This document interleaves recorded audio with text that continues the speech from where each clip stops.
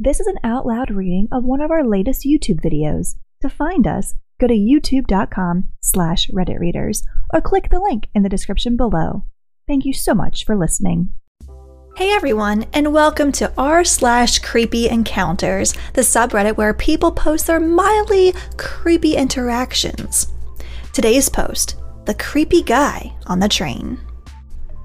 Short background story. I'm 24 and have been dating my boyfriend since I was 15.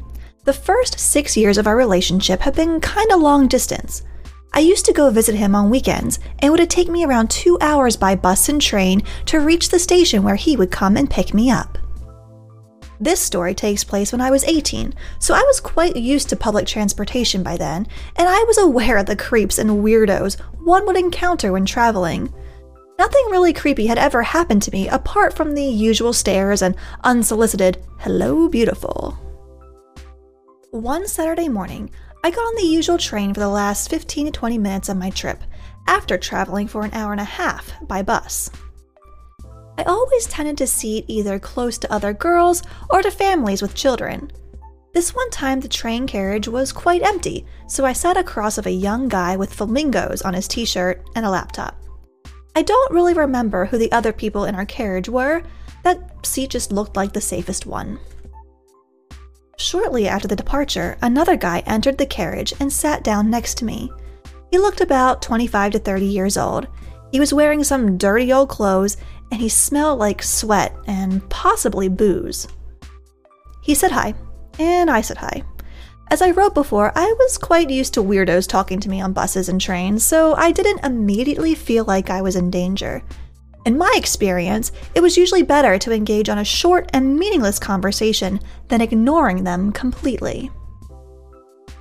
He asked what my name was, and I made one up. Then he asked why I was traveling all alone, and I said my boyfriend was waiting for me at the following station. I hoped this would be enough to make him desist, but I was so wrong. He started telling me that he had just gotten a new phone, and he had lost all of his friends' numbers. He asked me to give him my number so he'd have someone to talk to at night. The F? I politely declined. At that point, I was starting to feel very uncomfortable, but my stop was only 5 to 10 minutes away, and I still thought he was going to give up and leave. He insisted on me giving him my phone number and started getting closer to me. At this point, I stopped answering his questions and looked in the opposite direction. This must have bothered him because he suddenly put his dirty hand on my thigh to get my attention. I was terrified, but I managed to utter a shaky "Don't touch me." I wish I had yelled it, but I didn't, and no one in the carriage noticed what was going on. Not even the flamingo guy, who was literally in front of us. Or maybe he noticed and didn't care at first. The guy didn't take his hand off of me, and I was petrified. I don't remember if he said something else at that point because I was focused on his hand on my jeans. I gained some more courage and managed to tell him to leave me alone in a slightly louder voice.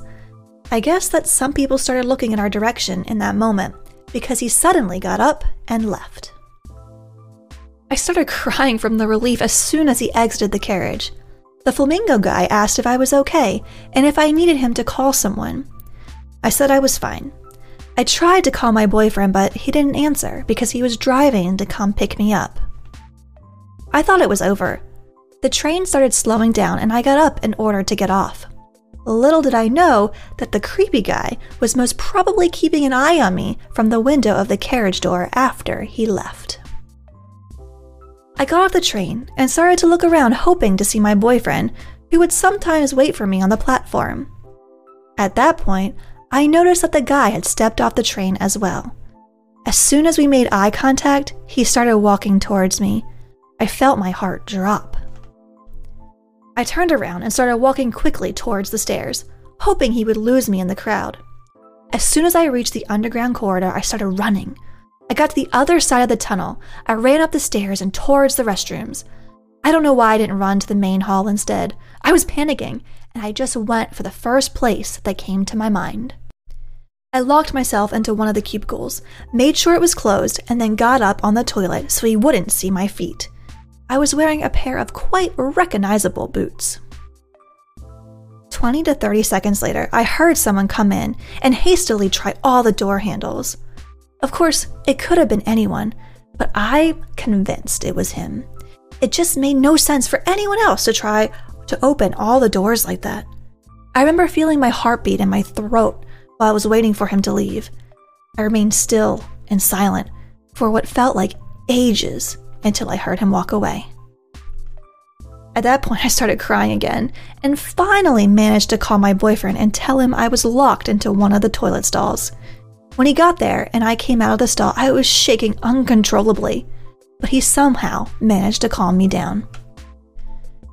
When we got out of the restrooms, there was no sign of the guy, and I never saw him again.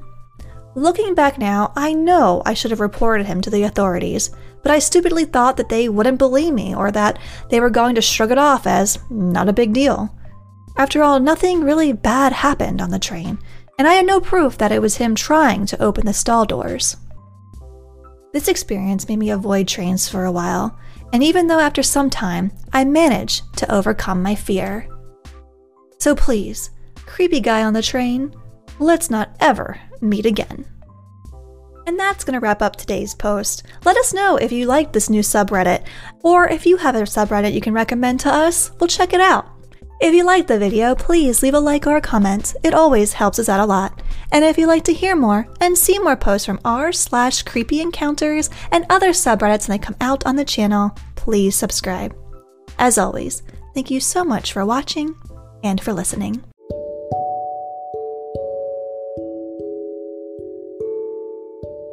Hey everyone, we hope you're enjoying our readings of popular Reddit posts. We love providing this service so that you can listen to these podcasts to pass the time, to fall asleep to, or to be entertained while still staying safe on your commute to work.